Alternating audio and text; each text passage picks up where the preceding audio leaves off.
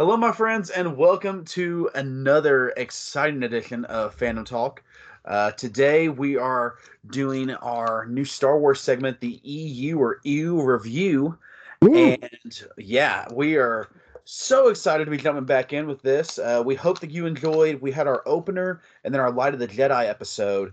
We hope that you enjoyed those. And if you haven't, feel free to go check those out when you get a second.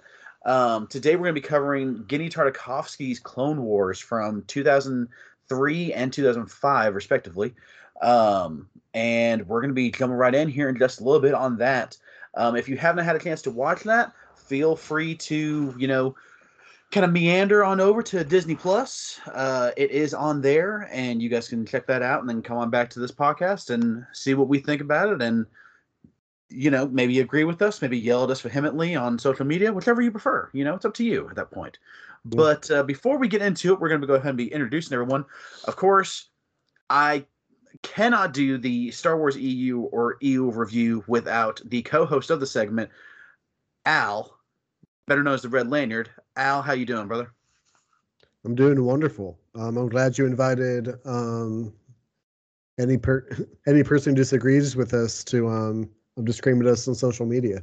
Because if there's one thing Star Wars fans are pretty good at, it's along those lines. So I'm glad you did that. I mean, my hope is that, if you just kind of get out ahead of it, you just kind of, you can kind of control the narrative a little bit easier, and, maybe, no? Okay, all right. Well, anyways, moving on. Speaking of screaming on social media, we have the wise sage, my brother Josh. Yeah. Josh, how you doing today? I wonder if somehow we could change wise sage to one who screams into the void. The one who screams into the void. One who screams into the void. At least with Star Wars stuff, I would like to do that. Yeah. But you're doing good. I'm doing great. Yeah. Under the set screaming to the void. Screaming to the void. Yeah.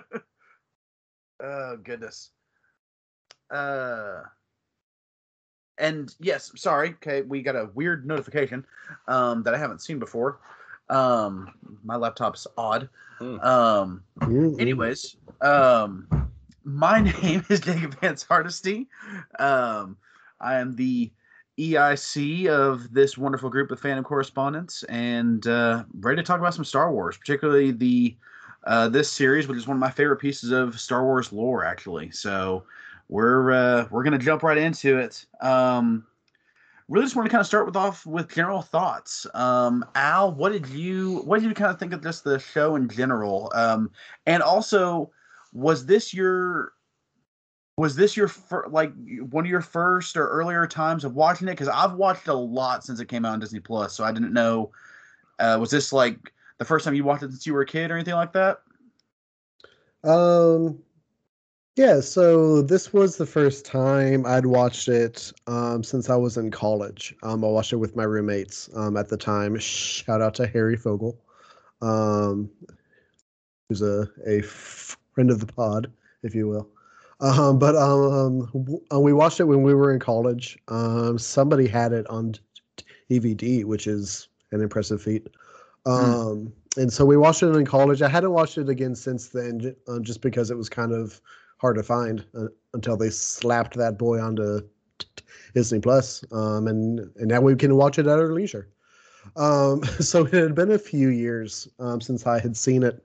I didn't really remember a lot of it because it was one of the shows we just kind of had on in the background while we did homework or while we played on the DS or something like that. So this was probably my first time really sitting down, trying to watch it, trying to analyze it, trying to understand enough of it to talk about on our wonderful podcast we have here. Overall, I really enjoyed it. I think it did a lot of really good things. There's a lot of really cool stuff in it. I talked about it, I think on episode 1 when we were talking about why we decided to do this podcast. And I talked about how just when it comes to Star Wars, when it comes to anything I'm entertained by or invest time in, I'm just trying to find stuff that's really hype and gets me really hype. And the OG Clone Wars cartoon has some of the hypest stuff in Star Wars. It just does. It just has a lot of really cool stuff that happens in it. So overall, I really enjoyed it. I had some thoughts about it. I had some trepidations about how some of the material was kind of presented, and I think the context that it was kind of presented in, especially when we kind of think about it, kind of inevitably, compared to other shows and media that occurs within the same era of the Clone Wars. It's kind of an inevitability, if you will. But I'm sure we'll get into that. But overall, I really enjoyed it. It's got some hype stuff. It's got some cool lightsaber fights and droid and clone battles and all kinds of cool stuff. So yeah, I'm into it. So I'm curious, before moving forward, what was the hypest moment for you? Oh my goodness, that's a good question. There was a lot of really cool stuff. I'm gonna have to say, just because how much of a sucker I am for the original version of this fight, but there's a part at the climax of when Anakin and Ventress are having their duel, and they're at the top of the temple on Yavin, and Anakin has, like, you know, his his baptism in bloodlust at the top of that temple as he fights Asajj, and he corners her, and he's just like repeatedly just like hitting and like almost a helm splitter type strike with his lightsaber onto her lightsaber until she eventually like falters and drops it. And that scene really reminded me of a similar sequence from the fight in Return of the Jedi between Luke and Vader, where Luke similarly gains a taste of human blood and just goes ham on Darth Vader as he's holding up his lightsaber in a similar way. And so just how cool that idea of a lightsaber fight is, combined with like the throwback to that scene. That was probably the hypest part that got me. Yeah, definitely a solid pick. Josh, general thoughts on the show? Yeah, I mean, general thoughts on the show for me is without any hesitation, I would say it's my favorite piece of media that's done in the prequel era. To me, the strength of the show is that it does, in essentially, you know, as you pointed out before the podcast, you know, they've separated on Disney Plus to two 1 hour and such segments. And what's interesting is that, you know, in 2 hours, what they essentially asked Genndy Tartakovsky to do was basically to, you know, hit some beats that led up into Revenge of the Sith. And what ends up happening, in my opinion at least, is that Genndy Tartakovsky hits the beats better than Revenge of the Sith does, because you have, you know, the things you have to do here in 2 hours almost seem like it's too much. You know, one of the things you're going to do is, okay, well, one of the main things we have to do is we have to show that the clones are formidable. So we'll just give them 5 minutes in the ARC Trooper arc, for lack of a better term, in 5 minutes there, and show them as extremely terrifying soldiers. Then the other thing we have to do is we have to show within 2 hours the Anakin going up and down in his journey with the Force. You know, where he's both a hero, but he's also got serious issues, and so we're going to do that as well. We pull that off. Then also we have to make General Grievous horrifying and terrifying, because Genndy Tartakovsky didn't get the memo that in Revenge of the Sith he's going to be hilarious, and so Genndy Tartakovsky turned him basically into Mike Myers with lightsabers and forearms and so, like, you know, the General Grievous we get in this show, and the one we end up getting in Revenge of the Sith, are really almost diametrically opposed. And that was one of the main things and I know we'll talk about some more. One of the main things I took away from this is what Genny Tartakovsky does is he basically gives all these guys, all these characters in this show, the amount of care, and then also portrays them as the ultra powerful people that they are. And you really don't see that in Attack of the Clones and Revenge of the Sith that much. You see it more in this show. And so to me, this show stands out because this is the show. If you were ever going, that we talked about Yoda for lightsaber. If you're ever going to defend Yoda for lightsaber, this is the show to use it because, there's a point where Yoda basically is just like stopping an entire army by himself, If you ever, thought like Mace Windu was overrated, this is the show that basically is like, well, one time Mace lost his lightsaber on Dantooine, and then he basically just turned into Bruce Lee with force powers, and like stuff like that happens over and over and over again. And so I know we're going to talk a little bit more about like the history of the show and everything, but Tartakovsky's kind of, he's done interviews on this show before. But one of the things I don't think I've ever heard him discuss is like what his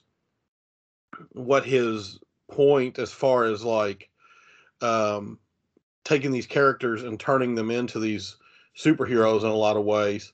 What his reasoning was for that, if he was directed to do that or not, because it really is jarring to see, the ultra powerful, warriors that the Jedi are here, and then to have them in Revenge of the Sith be like, the dark side's clouding everything, and I don't know, let's take these 4 guys here and go and fight Emperor Palpatine, and like there's a real seismic shift here. And so I don't know, I'm getting off track because you basically just asked like what I thought of it. I think a lot of it. I think it's fantastic. I'm noticing, and that's okay. Of course I'm a Genny Tartakovsky fan. His ability to streamline story, how he tells a story. I mean, I hope we're going to talk about it. When these things first came out, they were 5-minute little 5-minute like pizza rolls, of Star Wars stuff that you got. 5-minute pizza roll. And like you just, what's funny is we're sitting in the comic room, that me and Jake have been working on for a while. Mostly Jake has been working on. I've been sitting and reading comics that he finds. I'm like, ooh, that's pretty. But like, we're sitting in this room, but the room we're in was your bedroom. Yep. And I'll never forget, you had a 13-inch TV. I did. And me and you stood right there in front of the 13-inch TV watching these when they first came out. And I remember when the first one ended, 5 minutes, and it's just like, you get that like, Obi-Wan and, Anakin, like waves by to Padme. And I remember looking at you like, what in the world just happened? Like, they're only 5. And you were like, well, you didn't know they were only 5 minutes? I was like, no, I didn't know they were only 5 minutes. Like, this is horrific, I can't, what show did it come on after? So, real quick, what is your hypest moment of the series? I'm sorry. Hypest moment? I'll be my favorite moment. It's not hype, but the best storytelling moment in it is Anakin's vision, in my opinion. Yeah, of course. Yeah. That's the best storytelling moment in it. If you want a hype moment, basically everything from General Grievous to the end, when General Grievous is chasing Palpatine, that has some of the best. Just some of the best moments. Including Roran Korob, the Ithorian Jedi. Yes, including Roran Korob. And what's the fuzzy Jedi's name? I actually don't know the fuzzy Jedi's name. You don't? You're doing this? You don't know the fuzzy Jedi's name? You're right. You're right. Are you kidding? I'm looking up the fuzzy Jedi right now. I don't even think do they name him? I don't know. They don't name Roran Korob except for in his action figure. Okay. So All right, but it's Shaak Ti as well. But yes, anyway, Shaak Ti's that whole there. Just running. That basically chase scene, it's fantastic, including the time where the clone trooper looks out from the elevator, and just loads up a missile, just point blank range. Literally one of my favorite scenes in cartoon history, just because like he looks and there's General Grievous and he's like, well, not gonna die today. Just load it up, boys. It out of it. Yeah. But I mean, that's what I'm talking about with the, General Grievous needs his own podcast because what we were told and what we got was so so different in Revenge of the Sith. And that right there, that general idea of like that clone trooper who understand the clone trooper at that point is just like, all right, listen, we've done everything. I don't know. I have a rocket launcher. Let's see if I can kill him 5 feet away. And the best part is he does not. He doesn't. So the general concept of what General Grievous was and what he became is really interesting. But I digress. So you mentioned that they were only 5 minutes. So I remember this very, very well, distinctly even, okay? That the first 2 seasons were 2-week-long events, okay? I want to say happening in like March and I want to say August of 2003. Because what they were supposed to do is they were supposed to bridge the gap between Episode 2, Attack of the Clones, and Revenge of the Sith, as you already said. If you do not know, and one day if I ever get any kind of clout and or ability to produce a documentary, I want one about Lucasfilm doing the 3 mass market events they have done. The first one, which we're going to be covering later this year, is Shadows of the Empire in 1996. The latest and third one is the High Republic, which Al and I talked about on the last episode.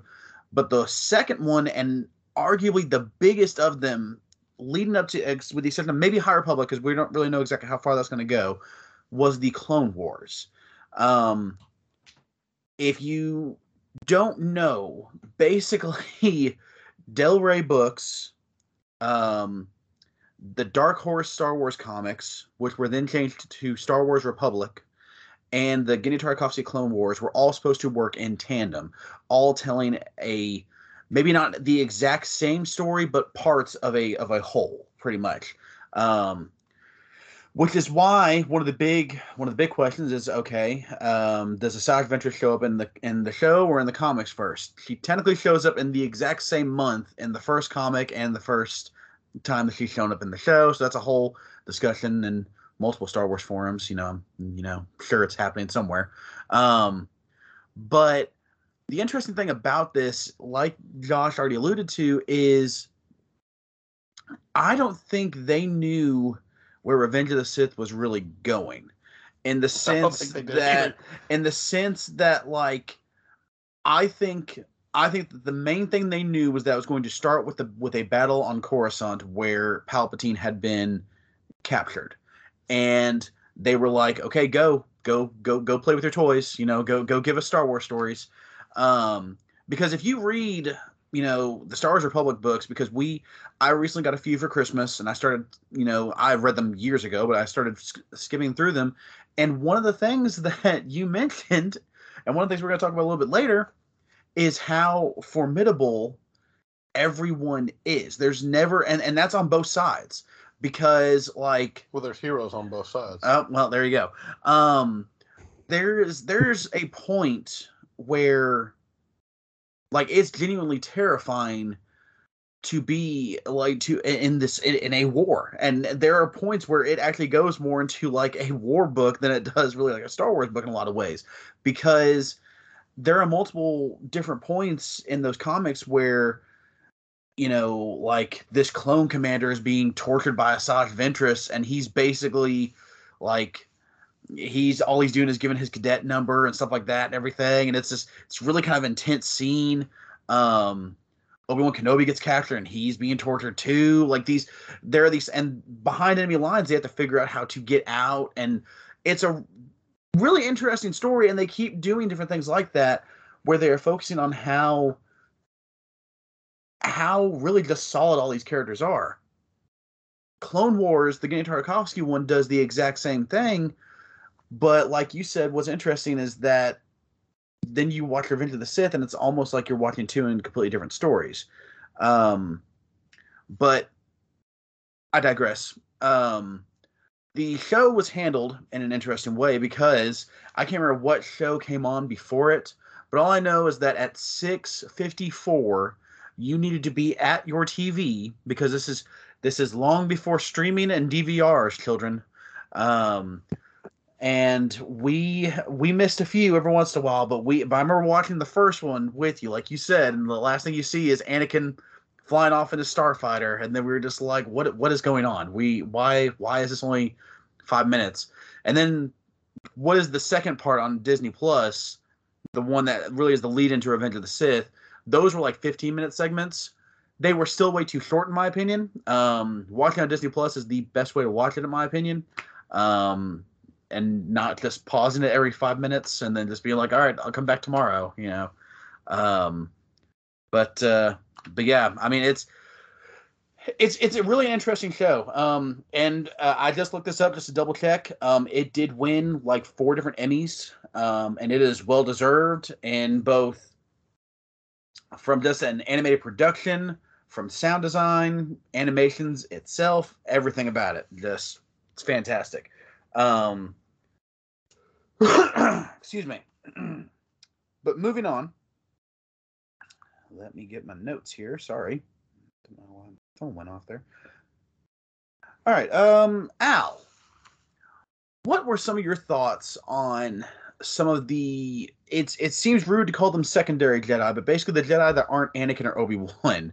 What were some of your thoughts on them? Because of course, the interesting part about those first few episodes is like that's really the first time that we got to see more of, you know, Kit Fisto, Luminara, and Barriss, and I'm missing one. Well, Shakti and Ayla in the last episode. But what were some of your thoughts on the Ki-Adi-Mundi? Ki-Adi-Mundi, yeah. What were some of your thoughts on the secondary Jedi and kind of their roles in this show? I'm glad you asked me that because I really enjoyed some of the lesser known Jedi and what they did in this. But first off, hold your horses there, Skippy, because I like to hear your thoughts on what the hypest scene or sequence was from from the show. So for me,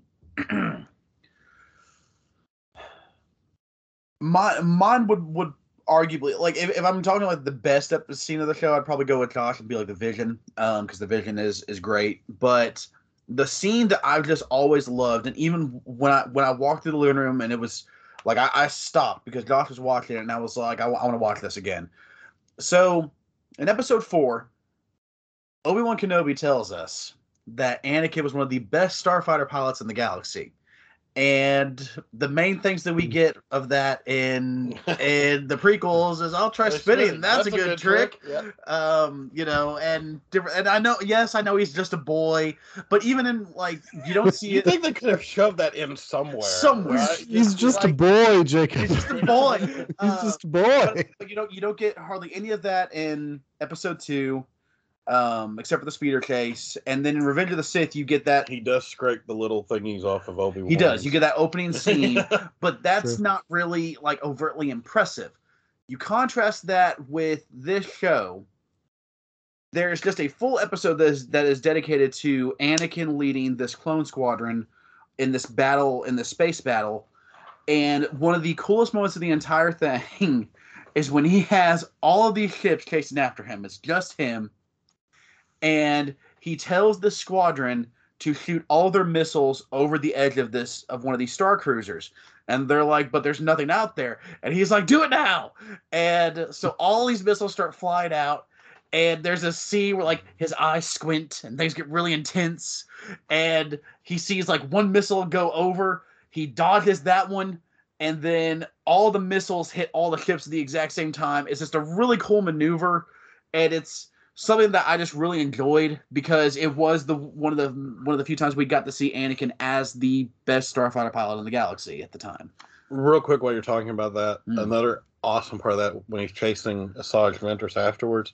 I had never noticed this until I was watching it last night, but he goes, "I have you now." He says that. Oh, he does, doesn't he? And like I was like, that is so great, such an awesome callback. I was like, oh yeah. So, but anyway, yeah. But yes, Anakin and the Starfighter is probably my favorite.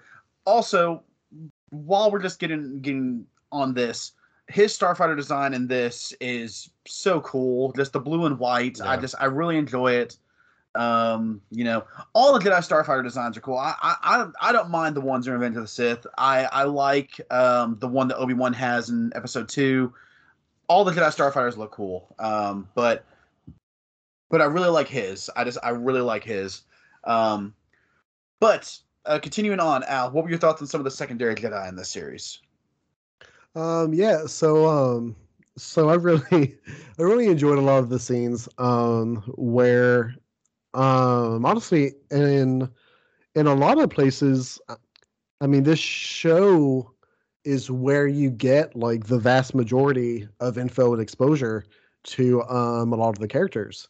And something it does really well, which is something I'm gonna circle back to later on this episode, so everybody remember this, is that it really shows how powerful not just like the really elite Jedi are. You know, there's Obi-Wan, there's Anakin, there's Yoda, there's Windu, but also just in general how a Jedi just can like turn the tide of a battle. Just how powerful they are. I finally got an answer after all these years, after seeing Revenge of the Sith and seeing how Kit Fisto goes with Mace to get Palpatine and just gets aced almost immediately. And now I'm just like, oh, well, yeah, it's because he wasn't underwater. It makes sense. It makes perfect sense now. Fair. If Palpatine Yeah, except had if been, you're Mace. if Palpatine had been swimming, it would have been over. But the rest of Star Wars would have gone very differently. But no, there's a lot of great, cool stuff that happens. Josh already he talked about it. On the battle where Mace Windu, he loses his lightsaber, and he just becomes a character from JoJo's Bizarre Adventure, and just starts just punching the hell out of battle droids. There's a really cool scene where he uses a force on one of the super battle droids and just like removes the bolts that are holding it together, and it just like collapses. And one of my favorite things about him in the show is that after that episode, further into the show, he's fighting battle droids again, and he has his lightsaber. And at one point, he chooses not to use it and just punches the battle droid again. And I'm just like, I mean, yeah, if you're able to do it, then why not? Why not? So that was really great. There were also, you know, as cool as a lot of those sequences were, though, I have to say, there were a couple of Jedi that stood out to me for very different reasons.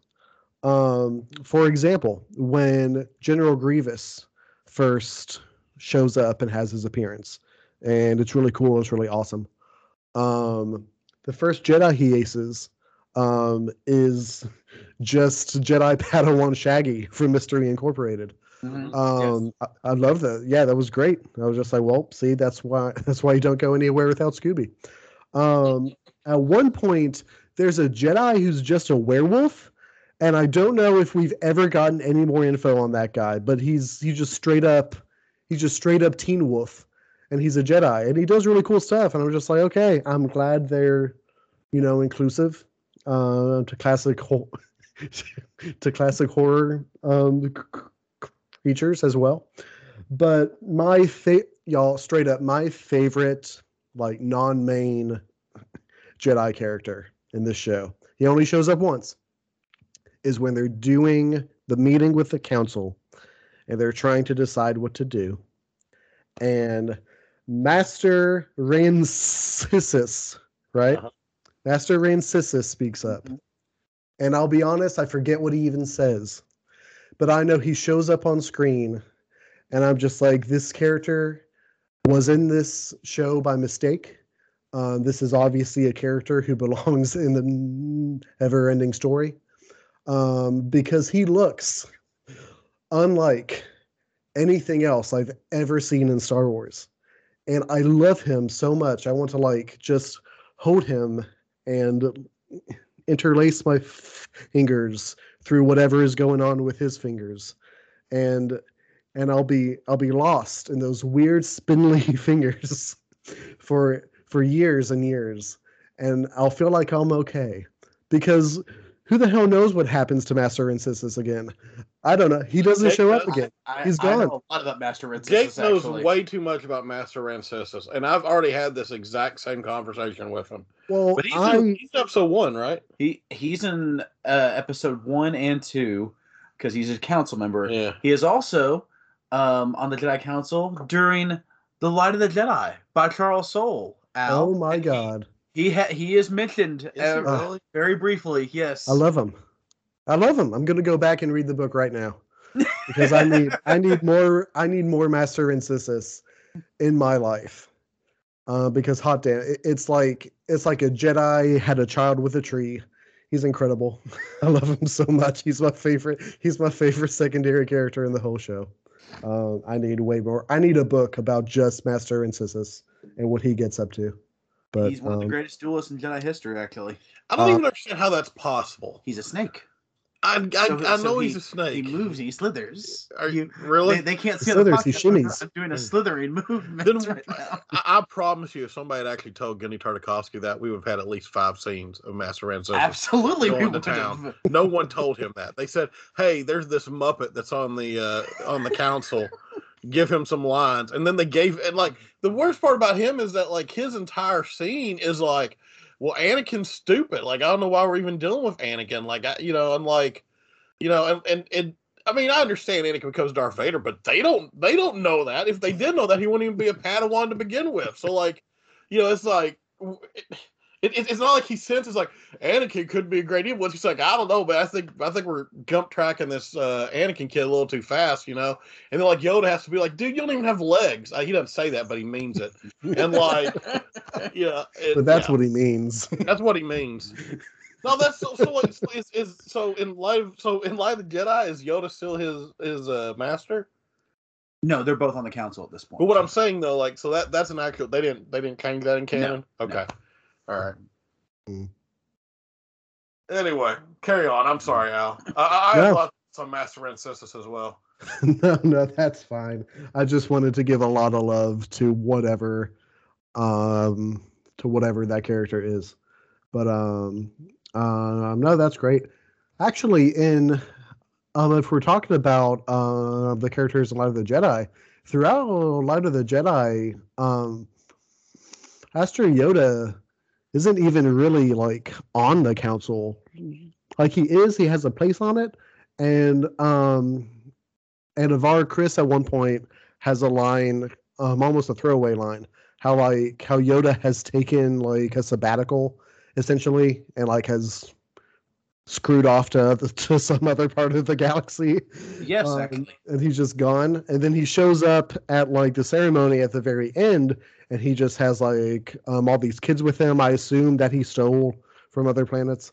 And he's back. And so you're just like, wow, he really just does whatever he wants, huh? But no, I like that part of the book. I like him in this as well. This show, the last thing I'll say about the Jedi question, this show is probably the most I've ever enjoyed non-hermit version of Yoda. I like him a lot in this.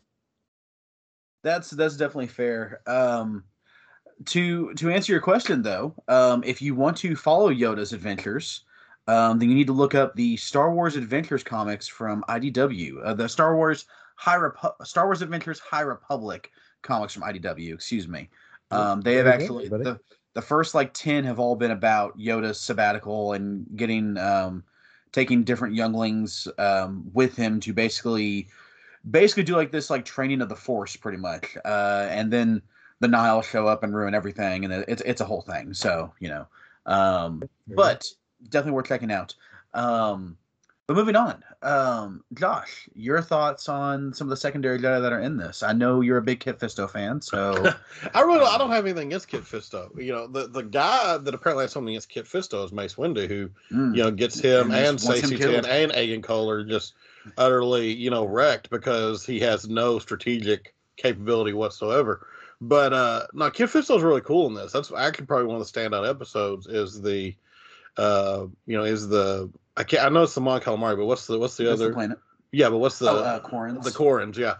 Their battles against each other. Like there's every aspect of that's just really neat. You start off, of course, you have this it's like the Mon Calamari cannot hold back, and then you see the saddest little Mon Calamari child just looking into the sky, what are we, I have expected to be sort of Master Skywalker, what are we going to do? Master Fisto, what are we going to do?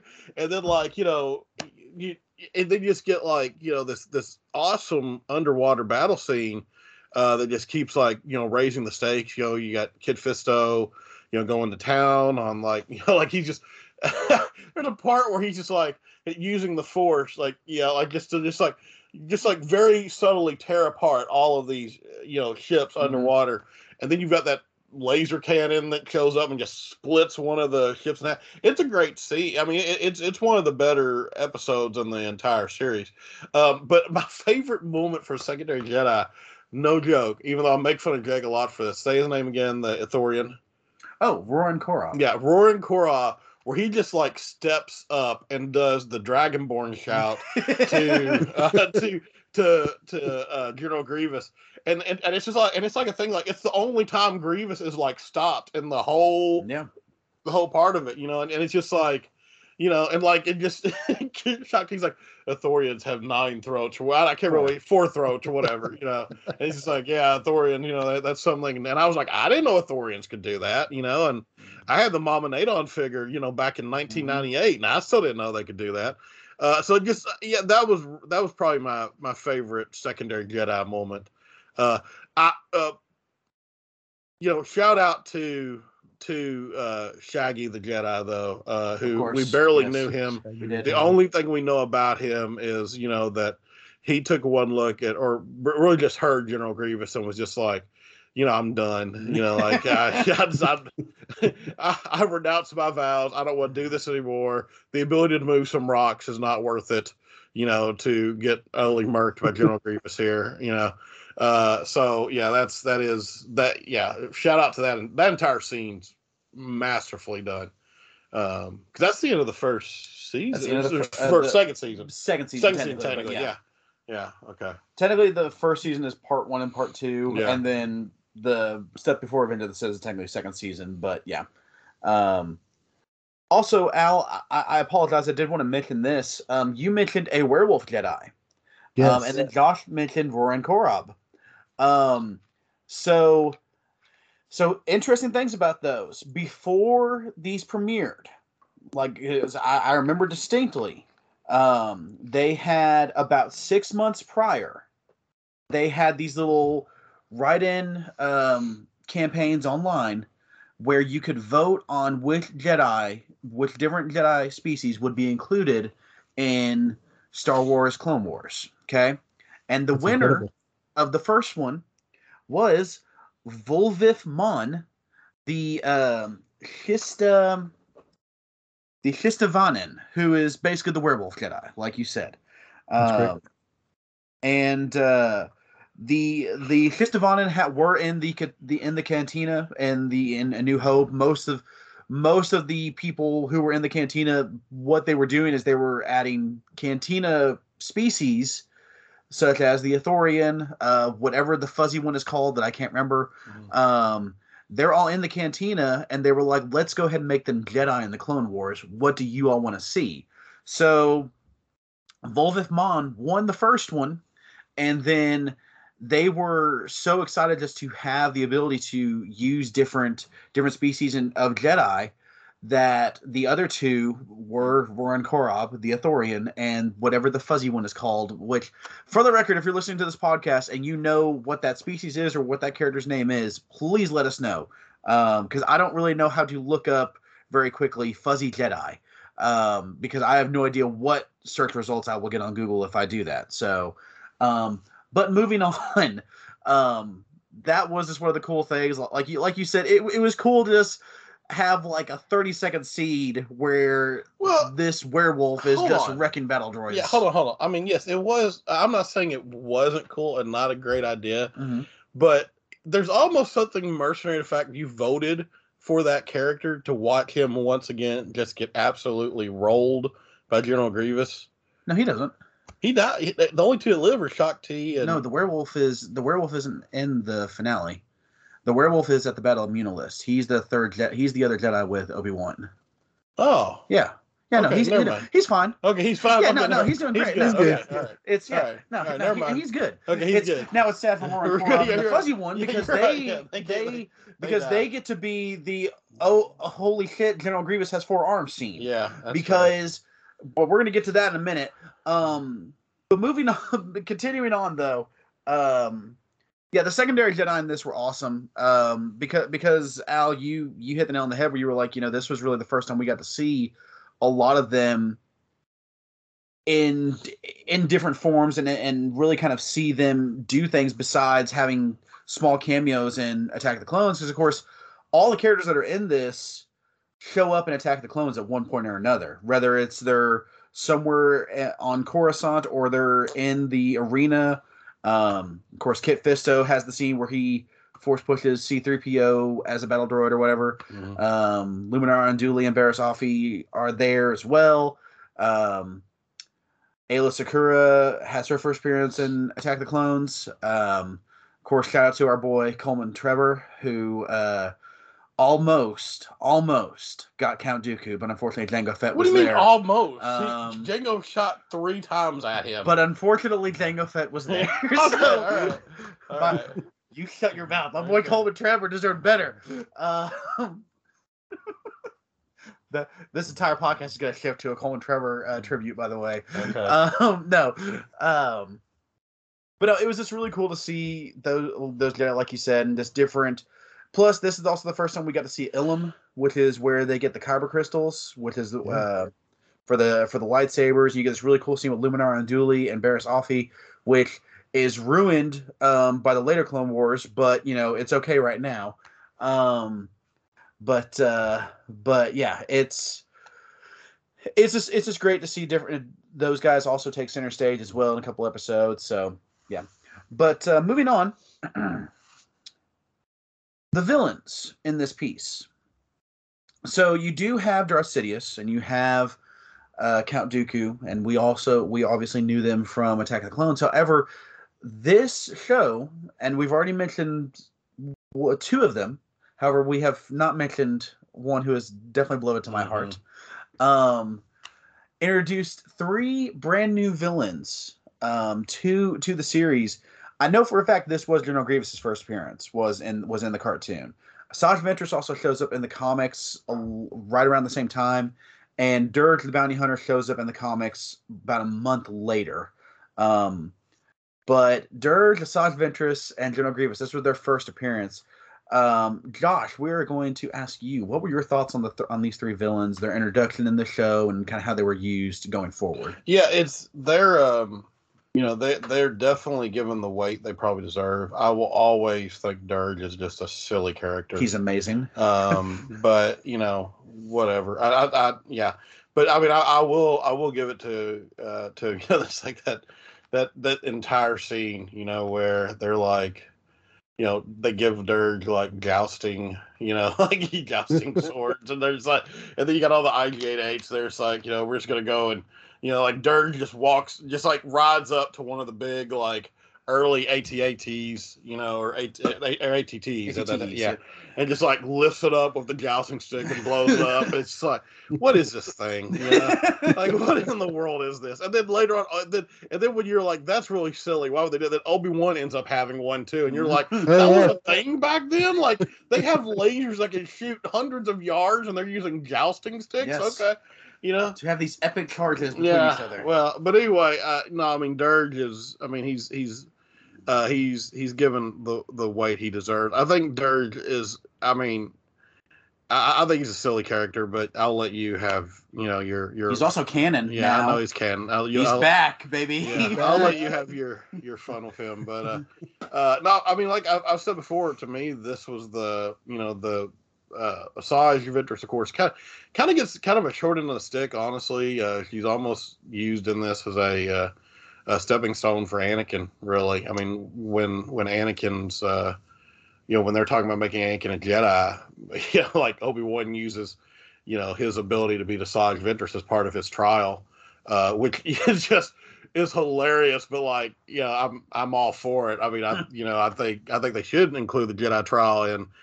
Did you take down a random Force user, by yourself at some point, who was given, dual blading lightsabers from Count Dooku? Mm-hmm. But I mean, she has a great introduction as well, in that fighting pit. But I mean, Grievous is the standout here. I mean, he really is. He's the character that, you can almost sense that there was some direction given to Tartakovsky to be like, look, this is the guy that's going to be, we're introducing him as one of the big bads in the movie.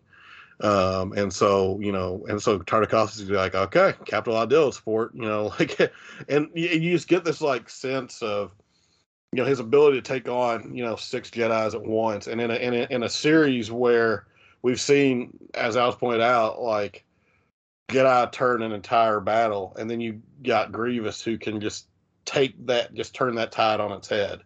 Even if it is just Ki-Adi-Mundi, it's still, like holding your own. Still a council member. Yeah, exactly. Yeah. But holding your own against all these guys really, really stands out. And I just the way he's filmed, just the when Palpatine is like, I'm not going to run anymore. And then like, just his head pops down there in front of the mirror and things like that. He's filmed as a horror movie villain. And, and that's kind of how you're supposed to take him in this. So I think he's the real standout here. Ventress and Durge, I think, having read some of those comics, they get much better treatment in those comics, I think. But they're not really, in my opinion, given the time here. I think the if there is one scene I could take out of this, it is Durge eating Obi-Wan and like just that. We see that pink, like this giant, like pink bulbous monster just like running around, and you're just like, it ruins the character for me because he's just so ridiculous, and like Obi-Wan is just like, uses the Force to blow him up from the inside. You're just like, what is this? What in the world is this? Like, I don't know. I say that to me, that's the weirdest moment in the whole series. Well, agree to disagree about that. That cinematic masterpiece. Al, what were your thoughts on the villains in this? I thought the villains were great. Real quick, we have a guest, everybody. Oh. Have a guest appearance. Everybody ready? Yes. Fact-checking boy. Oh. Ooh, fact-checking boy. Oh, fact-checking boy coming at you with just the hottest lore tidbits about this cartoon from 2003 to 2005. The name of the fuzzy Jedi who fights with Shaak Ti during the kidnapping of Chancellor Palpatine, his name, it's a him, his name is Thal Modama. Ooh. And his species is a Tulz. Tulz. T-A-L-Z. Tulz. He's a male Tulz. Thal Modama. I love him. So there you go. Great. Yeah. He is great. Okay, well, thank you, fact checking boy, for that. Of course. Oh, he's always happy to chime in. And you know what? Especially now that he has a name, this character, in my heart, is 100% a part of the new canon. He existed. 100%. Absolutely. I love him even more. Yeah. I love him even more now. He has a name. But yeah, I like the villains a lot. Josh has just about said everything that can be said about General Grievous. When my college roommate Harry was telling me about this show because I hadn't ever seen it. I was only kind of like at that time in my life, I was only kind of tangentially a Star Wars fan. At the time, I kind of dropped out of it a bit. And Harry was telling me about it. His main point he was trying to sell me on it was, dude, you have to see General Grievous in this show. That was like the way he pitched the show to me, was you have to see General Grievous in this. He's incredible. He does he does kind of pose a problem now with Revenge of the Sith, because in this show, as Josh has said, he's horrifying. He's cold. He's calculating. Several of the Jedi, when he's first introduced, talk about how much tactical brilliance he has, things like that. And then this tactically brilliant, just machine of war, comes into Revenge of the Sith, and he's just like, oh, this Master Jedi has just kind of revealed himself to me and my battalion of droids. I'm just gonna like try to 1v1 him, and we're gonna run down alleyways in this factory, and we're gonna do all kinds of stuff, and that's gonna be my tactic. And he's just kind of, it's almost a problem. It almost feels like it's not even the same character. If you want to headcanon it, you can say when Mace Windu crushes him to give him his cough, he also just kind of got just like a stray lobe of his brain as well. And so, it's he's kind of dumb now. That's a way to, it's kind of a way to explain it if you want to. But no, he's awesome in the show. Dirge was fine. I had kind of a similar reaction as Josh when he showed up with his jousting spears. I'm just kind of like, oh, this is kind of campy, but like I'm here with it. And then Obi-Wan showed up with his jousting spears. And I'm just like, well, why do they use lightsabers? Like, where do you even get a jousting spear? Is that even told? Is that even stated, or like where one gets jousting spears? Okay, all right. I'm sorry. I'll continue on. I'm sorry. Yeah. They come equipped with them. They're ready for it. When Obi-Wan left to go to that battle, he was just like, Yoda, wait, do we have enough jousting spears on the ship? I've got a feeling. The commander's like, what is a jousting spear? Like we have like missile launchers. Like what? Yeah. Right. I don't care. Have this, call the speeder. Let's go. It's kind of like, excuse me, General Kenobi. I think if we just stand at a higher spot and shoot down at them, I think we'll win. Kenobi's just like, no, we fight like men. So that part was great. But no, I really enjoyed Asajj. Asajj Ventress was great. As I said, her duel with Anakin was probably my hypest part of a show that is just chock full of hype stuff. I will say that that as cool as she was in this is one of those things that I kind of prefer in the 2008 and on show, just because we get a lot more of Asajj.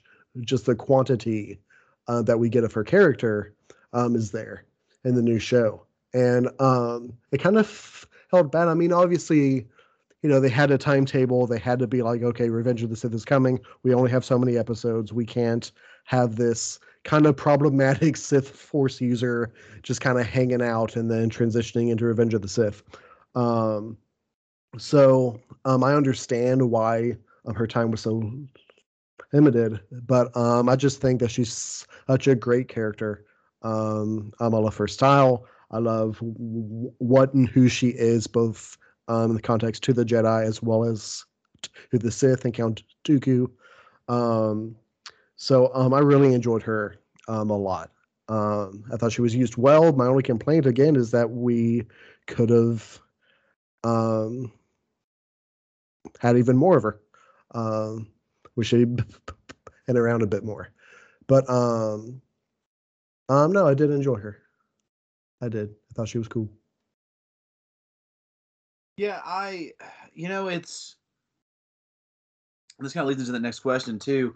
You can't help but watch this and make certain comparisons to the Dave Filoni Clone Wars, which was like 2008 to, well, technically to 2021, or 2020, right?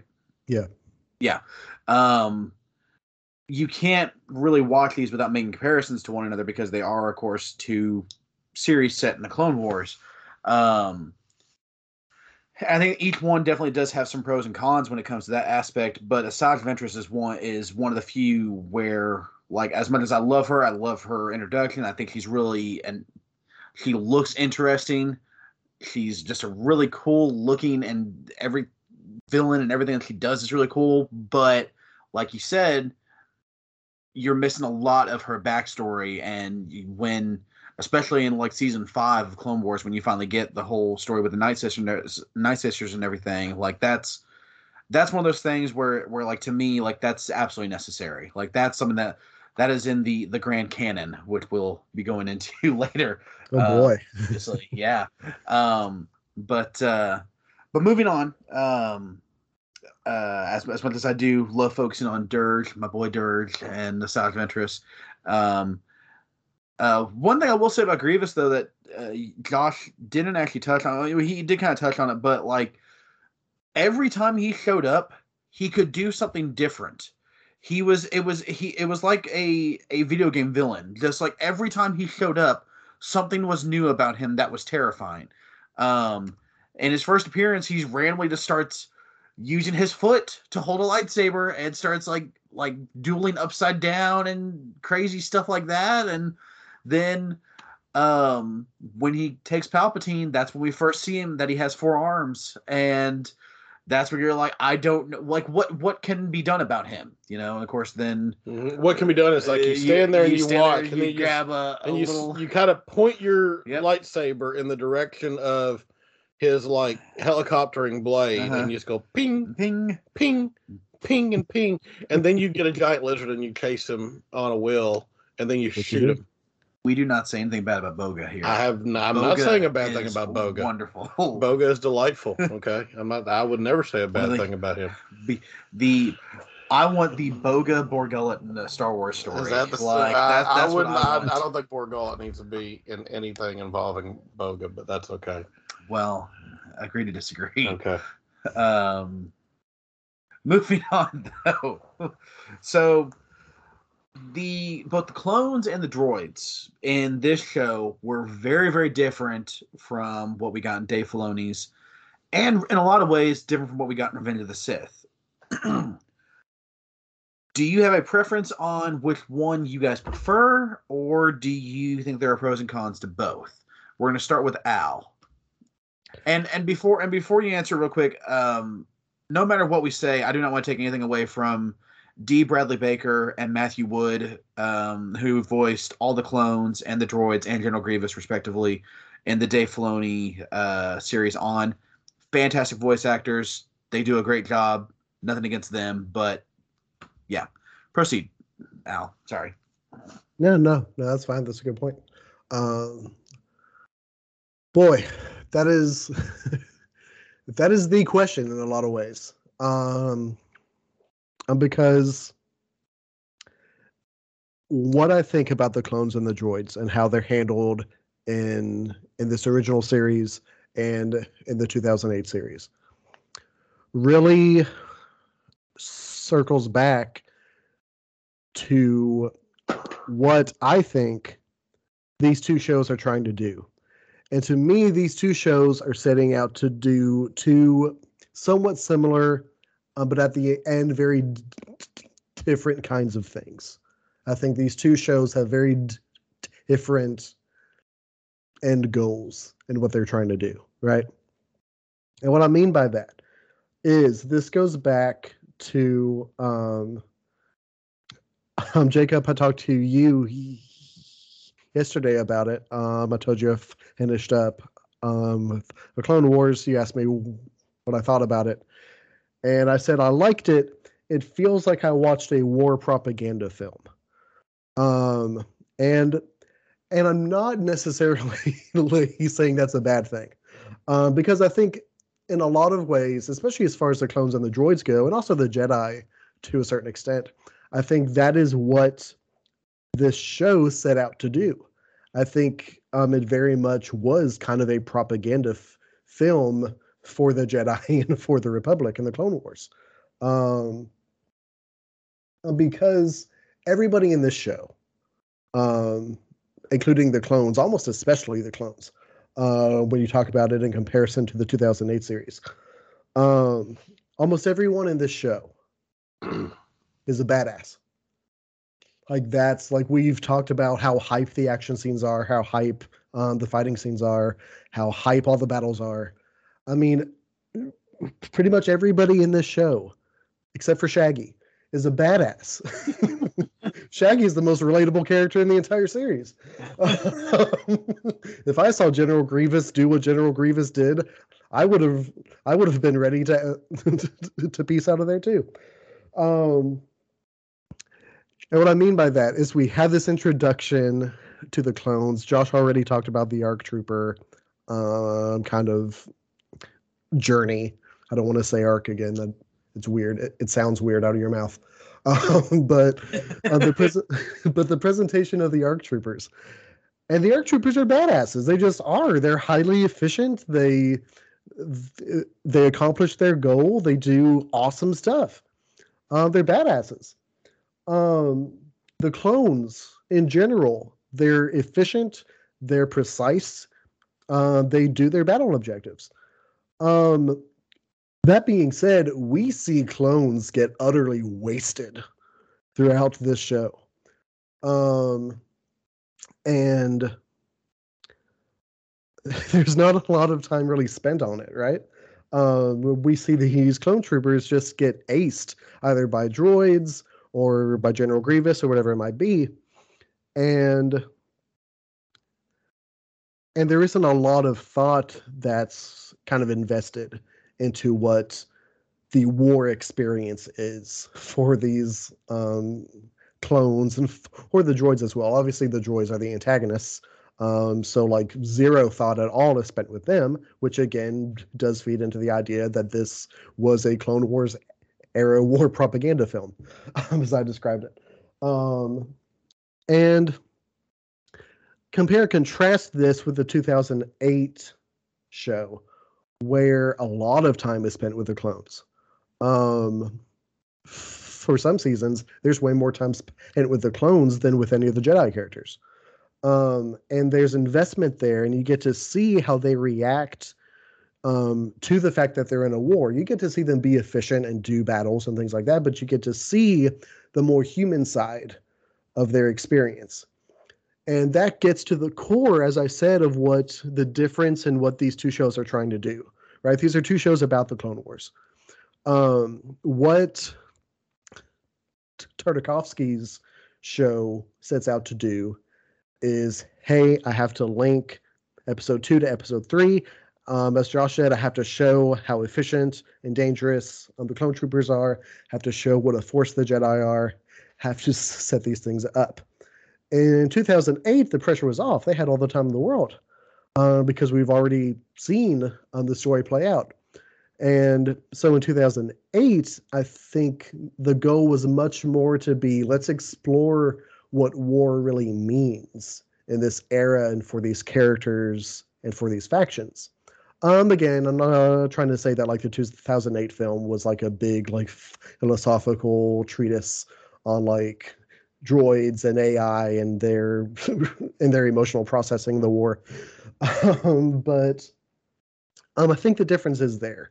And I think that kind of leads me into what I prefer, because it's kind of hard to say what I prefer, because it kind of depends on what I'm trying to experience and get out of it when I sit down to watch a Clone Wars show. If I want something that explores the more human side and the more emotional side of what war can mean in this fictional universe, then I think the 2008 show is a way to go. But if I want to see more of like the action and the battles of it, then the 2003 show is kind of the way to go. And it's kind of, it's interesting because you can kind of say that both deal or try to deal with realism and the darker and grittier side of what the Clone Wars was. But the difference is 2008 deals with the more emotional version of what it means to be dark and realistic in war. And this one has to do with the more visceral, kind of physical side of what that means. So yeah, it's a good question. And like I said, it's kind of hard to answer because it kind of depends on what you want to get out of your viewing experience, if that makes sense. Yeah, no, I mean, I definitely agree. Josh, your thoughts? So, I think Al hits a lot of that nail on the head there. I just tend to come from it from a different perspective, and the thing is, like, to me, they're done in two different times. Okay, so like here, Genndy Tartakovsky is dealing with wars not make one great Jedi stuff. Okay, where there's a subtlety to it. I'm gonna come back to that. The Clone Wars series, which I've already promised beforehand I wasn't gonna say a bad thing about. Okay, I did. I said that before. But the Clone Wars series is dealing with Palpatine saying, "I will have control, and then we will have peace." And subtlety is gone, right? Which is why you get, and I agree, the best episodes of Clone Wars are the ones you deal with the soldiers and everything. But Commander Rex, in my opinion, is not a subtle character. There's not the subtlety of that show is just gone. And there are things they want to preach at you. Do you mean this is Captain not Rex? Captain? Is he not Commander now? No, he never becomes Commander Rex. A captain. Okay, fine. Captain Rex. He doesn't. He does eventually become commander. He does exactly. in the last season. I've seen the action figure. You're full of crap. Anyway, okay, don't even no. Okay, no. Okay, if that's what you're going to interrupt me for, I swear. Okay. Anyway. Okay. All right. All right. The characters are not subtle because it doesn't need to be subtle anymore because we've lost all subtlety after Revenge of the Sith, and that and the points that Clone Wars are trying to make, definitely very valid. Okay. The difference though is, one of the things I've always said about Star Wars that I don't think people get, and it's one of the things that I think Last Jedi does very well, is Jedis are not badasses. If they're badasses, they're no longer Jedis. And the Clone Wars series, even though there's all these moments of like, just Mace Windu just wrecking stuff and, Yoda wrecking stuff and everything, the Clone Wars series gets at that, in my opinion, better than the 2008 Clone Wars series does. And a lot of it hinges on the Anakin vision, which of course is a vision about him, but in an overarching way is a vision about, this is where the Jedi are going wrong, guys. This is where we're going to screw up. And so, like, when you see things like, yeah, it is a very war propaganda thing. I mean, I agree. It does feel like war propaganda, but like in and of itself, watching it recently, I'm like, I watched it twice in the last week. Yes, that war propaganda stuff does come through, but it's also like, oh my gosh, this is Jedi war propaganda in a sense of like, the movies I grew up with are Yoda, like, why do you need your lightsaber to go into that tree? Like what, like your ability to fight is not that helpful. Wars not make one great. And when you contrast those two things, I think this series is, I'm not going to say it's more effective, but its message is much more subtle in what they're trying to get through. With the ARC troopers, yeah, they're shown as, they're strong. They extremely capable. They have the exact same range of depth of emotion as the droids do, and you can't tell me that that's not intentional. And one of my favorite examples of just like how you can tell this story and be subtle with it is in the storyline, the story missions in Star Wars Battlefront 2, when you fight with Aayla Secura on, I can't remember what planet it is, Felucia. And like when you finish that battle, the guy who's narrating it says, Aayla Secura, came down and thanked us all, for, for the fact that we had fought so bravely and told us all how, and told the council how brave we were, and we tried not to look her in the eye, because there's this concept in the novels, especially. There's this concept where every one of those clones knows Order 66 is coming. Every one of them knows. And to me, that's horrifying.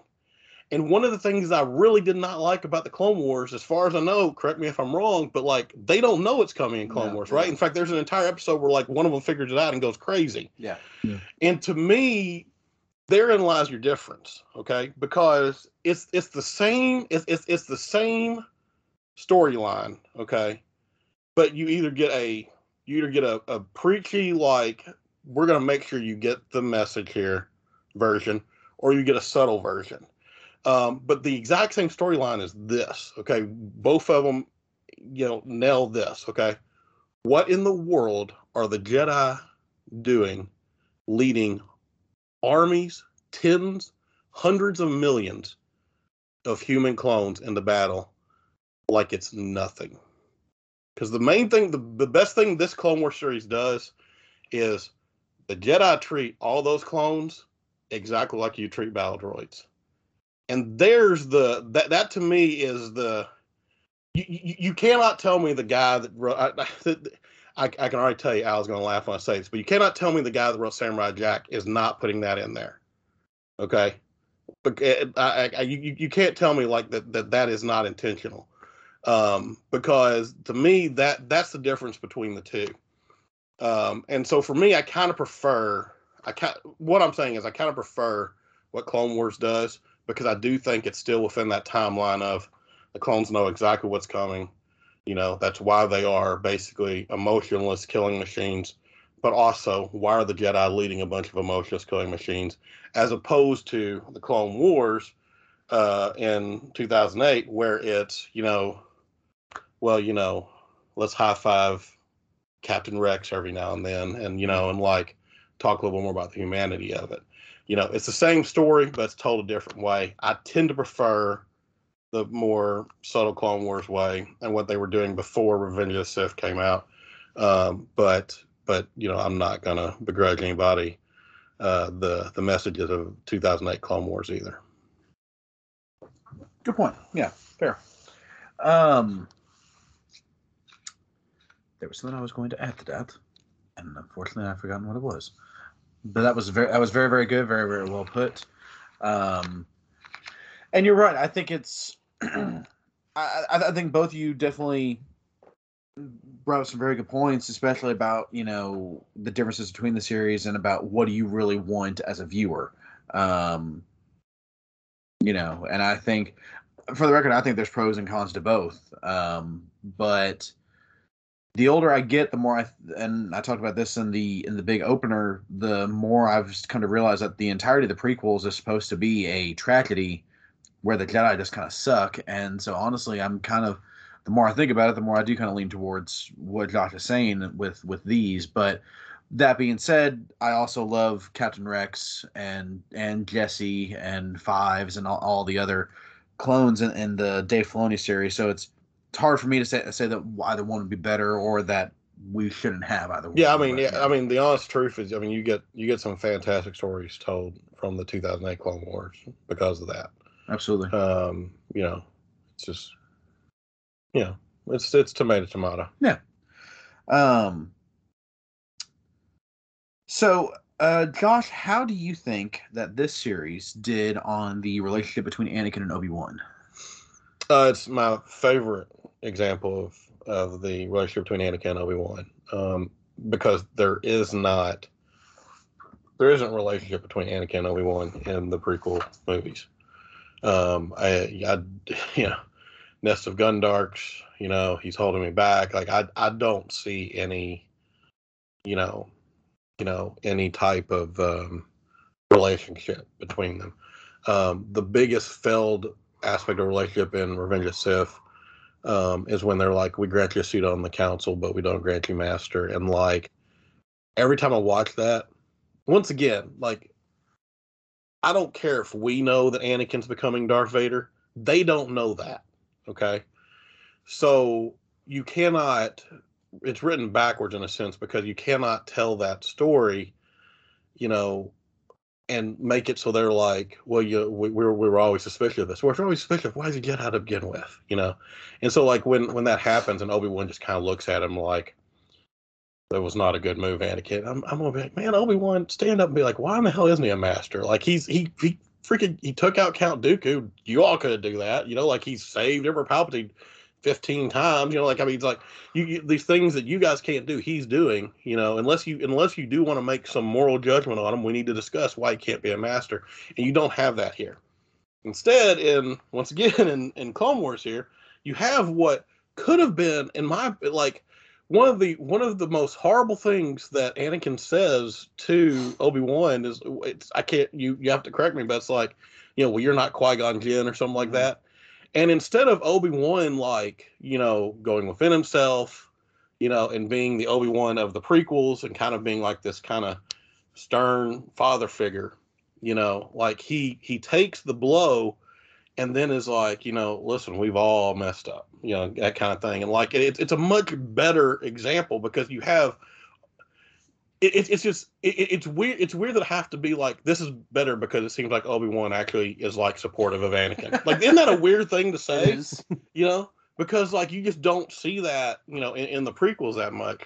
And so you get the relationship between them, in my opinion, is just better because, particularly when he becomes a Jedi. So like my favorite, like the best, you know, this, I'm gonna sound hypocritical because like I've just said like Jedi shouldn't be badass, but like the best badass Jedi moment in this is when that one guy's like, oh, we're in here. I bet they're gonna send 100 Jedi to take us out, you know. You know, he's like, it's not 100 Jedi. It was like, what, 75, 50? And like, no, we'll just see 2. And you see them fly over the wall and like, you know, you see all these droids with that, and then they're just standing there in their perfect action, you know, figure poses. And I'm just like, all right, yeah, that's a great moment. And, you know, you just have all these like fun little moments of like, you know, Obi-Wan very annoyed that they're going to be in a siege for like, you know, a year, you know, and Anakin shows up, he's eating these bugs, and like, Obi-Wan's like, what are you doing? You know, like, and he's like, well, I found this sewer. They had bugs. You know, like, just so many great moments like that. These little, like, relationship building moments that you do not get in the movies.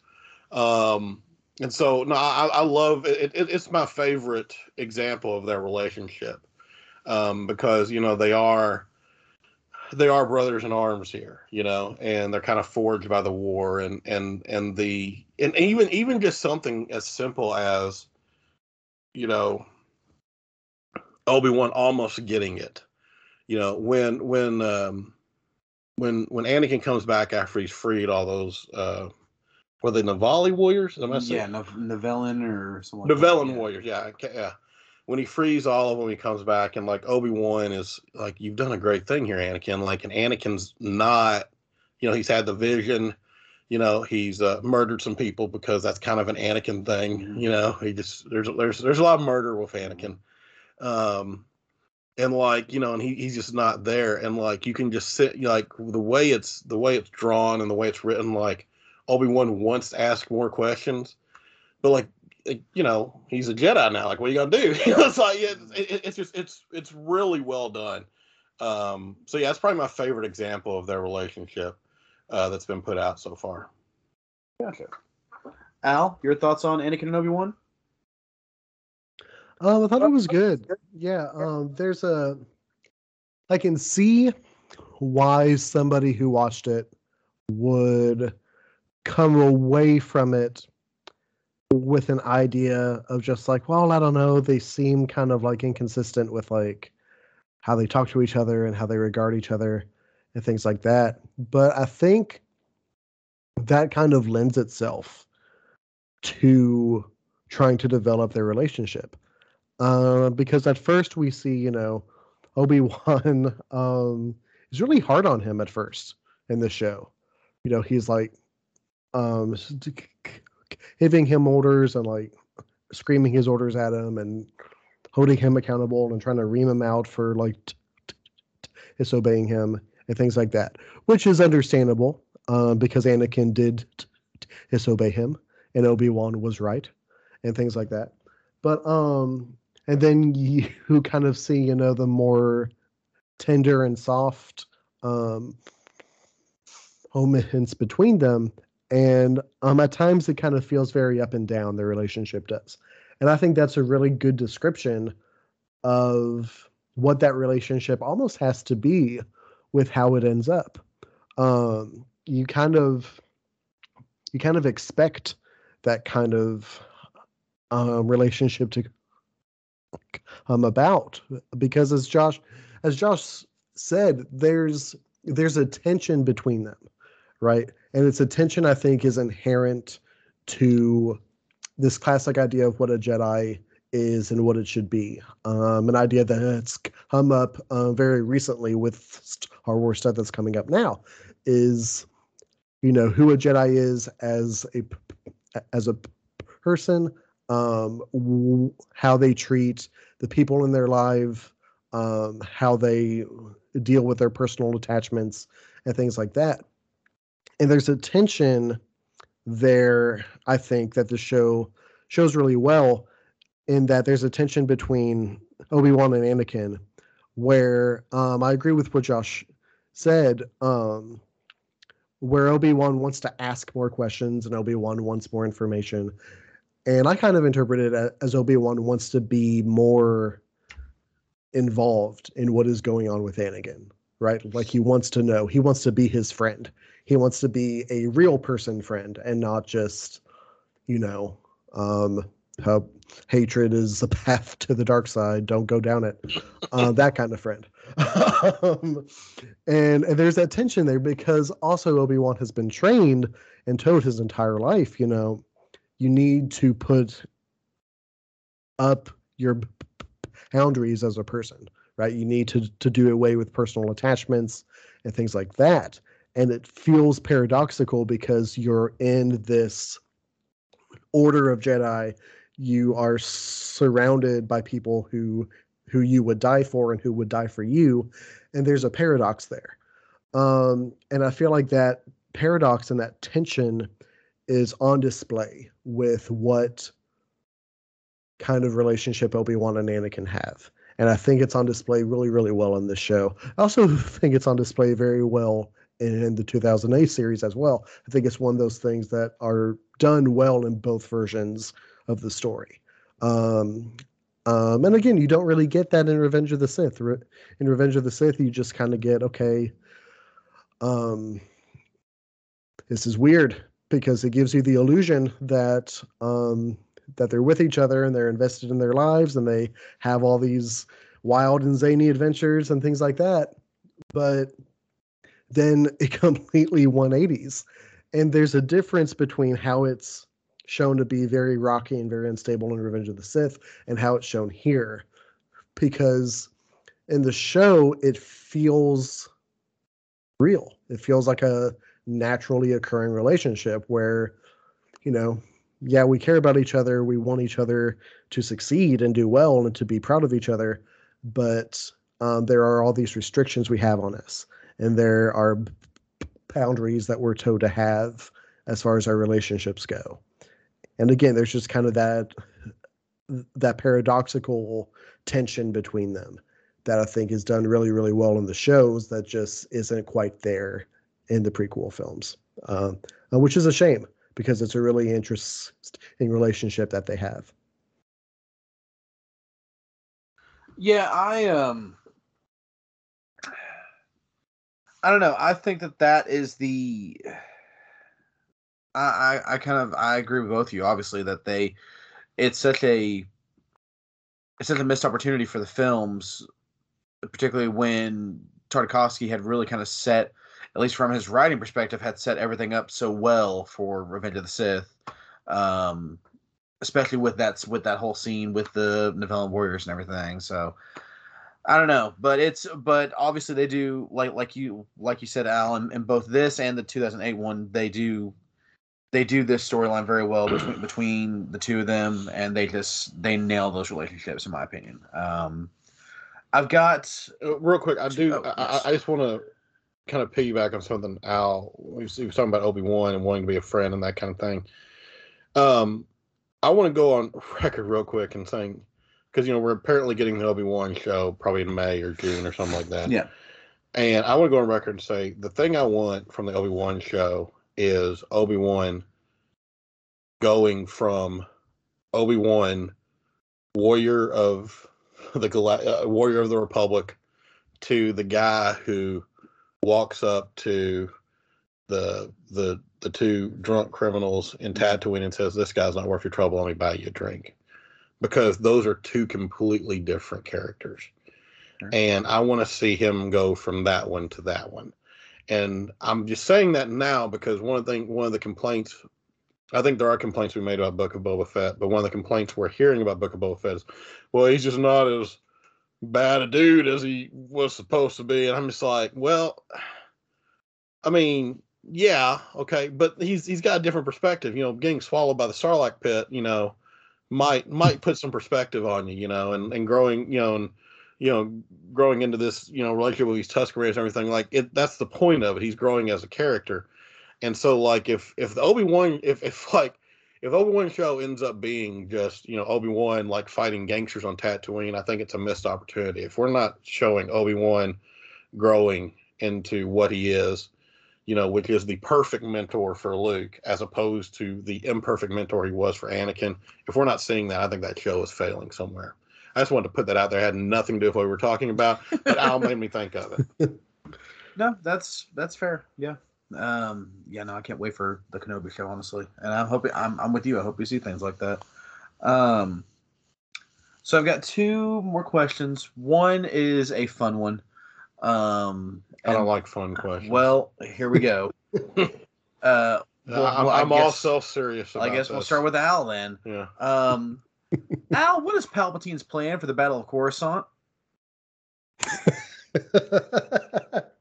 Yeah, well, that is a fun one. You're right. That's a fun question. Like legitimately, what is his plan for the Battle of Coruscant? I don't know. See, you backed me into a corner with this question, because Jacob knows that I don't care for Palpatine as a character at all. I think Palpatine is one of the least interesting villains in all of Star Wars, which is wild considering how often he seems to pop up. But somehow he just returns. But yeah, man. See, I wonder if Tartakovsky shares the same opinions about Palpatine as I do, because in order for any of Palpatine's plans to come to fruition at any given point, I don't care if you're talking about this series or the prequels or the new 2008 series or even Rise of Skywalker, I don't care. In order for Palpatine's plans to ever come to fruition, he has to be an omnipotent being. Like, he has to be. He has to be a literal god who controls everything in the galaxy for any of his plans to ever come to fruition. Because if one thing ever goes wrong, everything is out the window for him one way or the other. Like, it's like you bring up a good point, because like in the Battle of Coruscant, the chaos that ensues during that battle is insane. There are skyscrapers being blown up. Like, what happens if weird, my Jedi escort hasn't shown up yet. Oh, here they are. They're opening the door now. Oh, is that a building coming towards me? Huh. Should I stop it? Because then they'll know. Should I let it kill me? Because that'll just be the end of my story. Like, there are so many. Also, Jacob, I have a question for you, because I don't know if you have more background info on this. Because I couldn't really figure it out when I was watching it. With the Battle of Coruscant, with the kidnapping sequence of Palpatine, which is a really cool sequence. Don't want to take anything away from that action scene. Yeah, of course. Does General Grievous, does he know who Palpatine is? Okay, awesome. Is he I'm aware? glad he said this. I can't wait to point this out. Yep. General Grievous in Revenge of the Sith has no clue that Sidious and Palpatine are the same person. Yeah. That is explicitly pointed out because Sidious tells him to kidnap Palpatine. And so it's one of these moments where that's my favorite part of the Plinkett Revenge of the Sith. Oh, Grievous doesn't know? So why didn't Grievous just go in and kill him then? What if Grievous was just having a bad day and decided I'm going to end the war now. I'm going to kill him. Why didn't he do that? And it's great. Grievous has no clue that they're the same person. He has no idea, which adds a whole nother layer to the Battle of Coruscant. Because to your point, it's to my question of what is Palpatine's plan at that point. Yeah. Sorry. But no, Grievous it's wild. What if see, this goes back in to Palpatine having to be an omnipotent, omniscient type of entity in the galaxy. Because what if he had the schedules of the Jedi wrong? What if there was a change in the schedules of the Jedi, and at the end of the day, after business had concluded for that day and Palpatine had retired to his chambers, if Yoda was just hey, actually, Shaak Ti and Mace, I want you to trade assignments for tomorrow. So Mace, you're on emergency Palpatine rescue duty. And Shaak Ti is going to go to the battle. And then Mace Windu shows up, and Grievous is just okay, time to go kidnap Palpatine. And apparently Mace Windu just knows how to beat him because he's the only one who thinks to use the Force against General Grievous, which was kind of annoying at a lot of points in this series. because Mace was just okay, I'm just going to crush your heart. And there it is. Oh, okay, well, Grievous is down. Well, Chancellor, it's been I guess we won the war. This is it. This went incredibly well. It's wild. I can't stand Palpatine. Palpatine makes no sense outside of the original trilogy. Because in the original trilogy, Palpatine is just an evil dude. And that's how he should have stayed. He should have just been an evil old man. That would have been great. But no, everything he does and plans has to work out to the most minute detail or everything is over for him. It's infuriating. I have nothing to add to what Al said there other than just, there is no real plan, to curse, And the thing is about this is one of the major issues with the prequel trilogy is that the idea that the dark side is clouding everything is both so integral to the story that it basically ruins the story because now all your characters have to be stupid. But then also the big question, when they're all sitting there the dark side clouds everything, when they're feeling that, to me, the story should pivot to, well, we need to find out where this is coming from. And it never does. And so, just to add to what Alice said there, the reliance on Palpatine as not just a character, but as a plot device is really what brings a lot of these stories down. And that's one of the things the original trilogy understood, the original trilogy understood Satan's not interesting. Satan is a plot device. Basically stating, as temptation, that kind of thing. That's not that temptation of itself is not that interesting, but what it does to people is interesting. And that's what the original trilogy understands. And that's what that's what the prequels don't get and what Rise of Skywalker very clearly does not get. The whole Battle of Coruscant, the plan, I guess, is to somehow get Anakin to kill Count Dooku, right? I mean, that's the plan. I'm It guessing. seems to ultimately be the plan. Yeah, I guess. Okay, so like, but like, That's a long but way like, to do it, but here's the thing. Okay, so like, they attack Coruscant, where, presumably, at this point, you have like, you have Yoda and Mace Windu, the two most powerful Jedi's in the galaxy. Okay, that are there. All right, so like, what happens? And I even asked you this when we watched it the second time. What happens to Palpatine's plan if Yoda is just like, well, I'm gonna get in the starfighter and just chase him down? Like, what happens then? Because like the whole thing hinges on Mace Windu being like, "Hey, Obi-Wan, Anakin, we know you're on the other side of the galaxy, but can you get here and save Palpatine for us?" You know, because see, like you're right. Like, what happens if Mace is all of a sudden on Palpatine duty? But also, what if Mace Windu pulls a Samuel L. Jackson and is just like, "I'm gonna deal with this myself," you know? Like, what if Mace Windu does then what he then decides to do? Later on when Anakin tells him that Palpatine is a Sith. What if he decides to do it right then?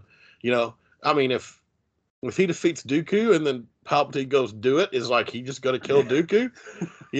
Or Probably, like, yes. Or also, if Palpatine does do that, what is stopping Dooku from being like, hey, you've been wondering who the actual Sith is? You know it's not me, because I'm basically just a dark Jedi and I know how to shoot lightning out of my fingers. But I'm not really a Sith. Plus, it's not in his character. Yeah, and it's not in my character, as you stated several times, Mace Windu. You trust in my character. You trust so much in who I am as a person, and yet you're just like bad mouthing Anakin all the time. But listen, the guy who's a literal count, who is a land baron in this thing, you're just like, hold on, it's not in his character to do terroristic things. You trust me so much, so let me put that trust to use. Palpatine's behind it all, I mean, like, just that one little change, or what if, okay, at the beginning of Revenge of the Sith, what if Anakin goes back and he's like, I need to go help these clones. The only time that we've ever seen anyone care about the clones and anything, up to that point, he's like, I need to go back and help these clones. Until this is Obi-Wan in the ship, is Obi-Wan going to kill Dooku? Like, it is mind-boggling, the things that have to happen in order for that plan to succeed. It is amazing. Yeah. Yeah. No, I mean, I started thinking about that yesterday. I was like, I have to ask him that question. I have to. Also, one more thing. He's also shocked when the Ithorian does his dragon shout. So what if the Ithorian does his dragon shout? Grievous isn't ready for it and knocks Grievous 300 miles away with it. And does Palpatine go, oh, okay, cool. We'll just try this again another day. Is that what he does? Like, whoopsie. Yeah, well, exactly. Whoopsie. Whoopsie. It's a good thing I play fast and loose with the rule of 2, or else I'd be out. Yeah.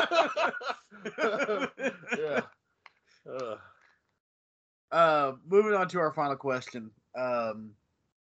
And also, thank you all so much for listening to this, because we have kind of rambled on, but this has been absolutely fantastic.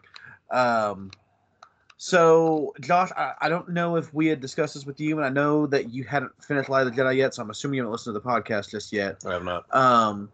So at the end of each of these, whether we're talking about canon, non-canon, legends, whatever, we ask the question of, does this enter into your grand canon? Into the grand canon. That is Al's. The grand. That's Al's canon. baby. I will readily admit that. And to recap, Al and I both think that the Light of the Jedi is absolutely necessary and is 100% in our grand canon. However, Al, I'm going to start with you. Does the 2003 Clone Wars enter into your grand canon?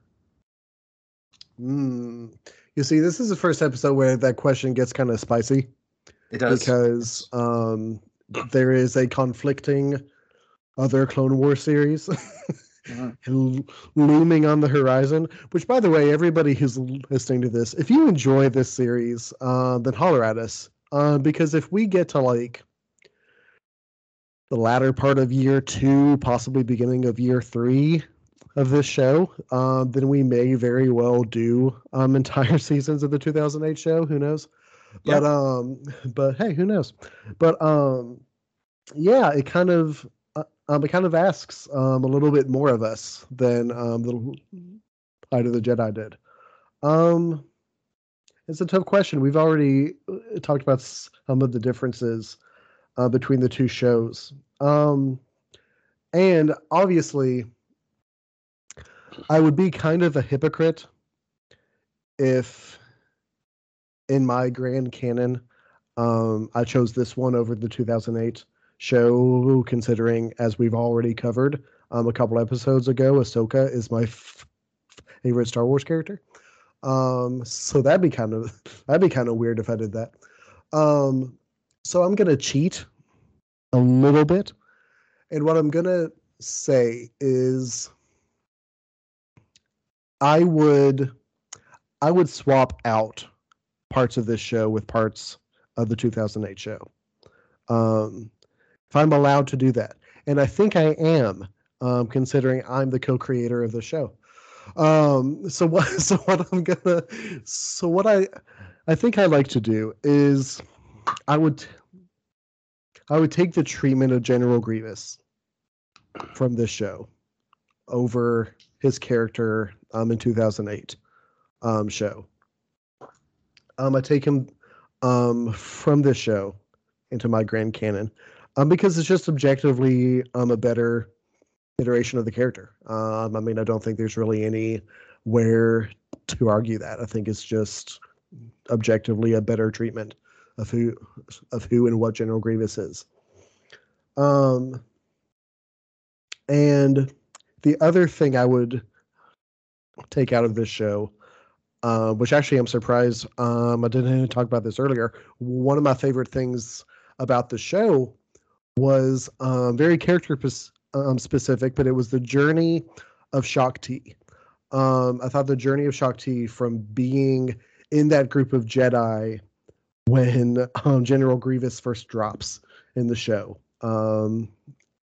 and being defeated by General Grievous and being brought back to health, and then going on to protect Palpatine during his kidnapping against Grievous, and seeing how she handles that, and how she's able to retain her calm and overcome that trauma of their first engagement.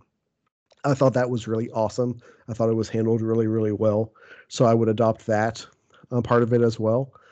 But yeah, I think this is one of those things where you almost kind of have to trim and cut and paste various things from both shows, because as we've already covered, there are things that 2008 does really well. There are things that 2003 does really well.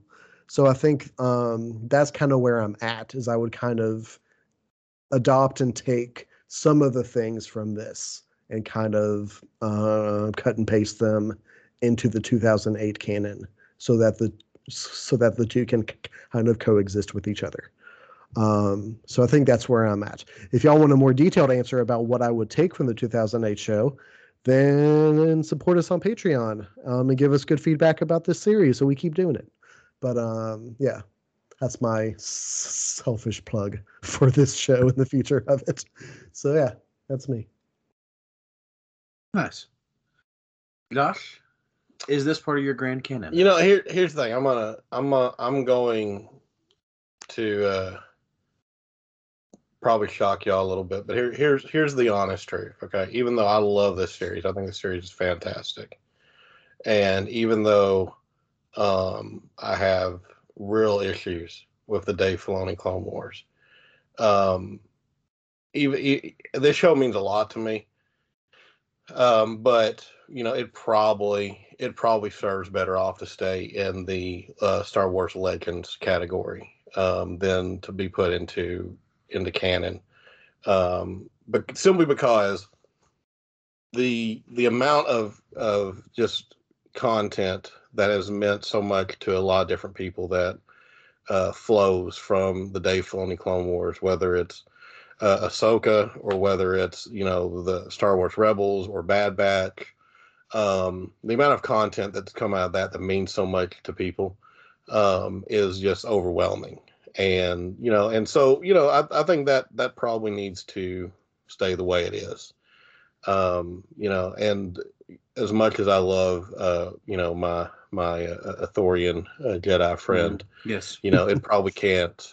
What his impact on the Star Wars world probably is not as impactful as Ahsoka Tano's. So I'm just going to throw agree that to out disagree there. on that last part, but okay. So yeah, I mean, I love it. It's like I said, it's my favorite thing from the prequel series. But as far as if it needs to be in canon, the right one probably won out there.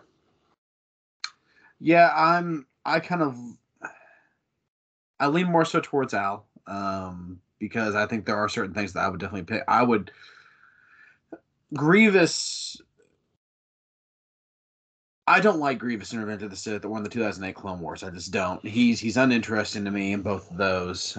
Once again, love Matthew Wood, great voice actor. Nothing against him. I'd be fine if it was his voice being super creepy and just unstoppable like he is in the Tartakovsky one, instead of doing the weird little spider walk every once in a while. And yeah, but I definitely also do agree with you, Josh, that there are certain. As much as I love him, there is no little child who is wanting to be Ron Korob when they grow up. There are a lot of little girls and boys who are inspired by Ahsoka and inspired by Captain Rex and and Kanan and Ezra and the characters of Rebels and things like that. And so I do have to agree with you. I think the right one did win out because of stuff like that. Because say what you will about any of the Dave Filoni Star Wars stuff, if you love it, hate it, have indifference towards certain aspects of it, you cannot deny that there is a lot of heart that goes into those.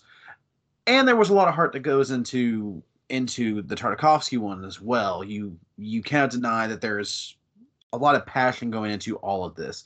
And that's what makes really both this series and pretty much everything Filoni has touched over the last going on now 14 years, what makes them work so well. So for me, it is not technically part of my grand canon, but there are certain aspects of it that will always be a part of me and a part of my love of Star Wars, such as Anakin's vision, the duel on Yavin 4, Anakin actually being a decent starfighter pilot instead of, just kind of doing his thing. And most importantly, Ron Korob. But yeah. Any closing thoughts? Anything anyone wants to add or anything? Or are we good here? Yeah, like again, this entire series is on Disney Plus. If you're hankering for some Star Wars content and have a couple hours, this is 100% worth your time.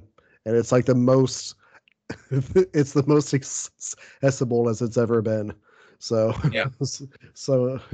So enjoy it how that you can. It's worth just hitting down and watching over a weekend. Yeah, absolutely. Well, that ends it for this month on the EU or EU review. Al and I would like to thank our guest Josh for joining us on this one. Josh, I know we're definitely gonna be having you back on in October for your birthday for one of your favorite pieces of Star Wars lore. Exactly. Yeah. But in the meantime, next month, the month of March, we are doing what is called Comic Fest, which means we're going to be doing the first part of our Star Wars comic discussion. We're going to be going through the first two graphic novels of Jason Aaron's Star Wars run, and then we're also going to be talking about. No, excuse me, we're not going to do that. We're going to do that later. Yes, we're doing the first two graphic novels of Jason Aaron's Star Wars run. Then we'll be talking about other Star Wars comics later on in the summer. But do you ever feel like your plans are like Palpatine's on Coruscant sometimes? Mine are almost as infallible. Let me just say that right now. Almost. Almost. But yes, next month we're doing that, and then in April, we're going to be getting into some bounty hunters. We'll be talking more about that next month. But yeah, thank you all so much for listening. Al, my wonderful co-host, thank you so much for always being a part of this. Yeah, always remember that fandom is for everyone, my friends. You guys have a good night.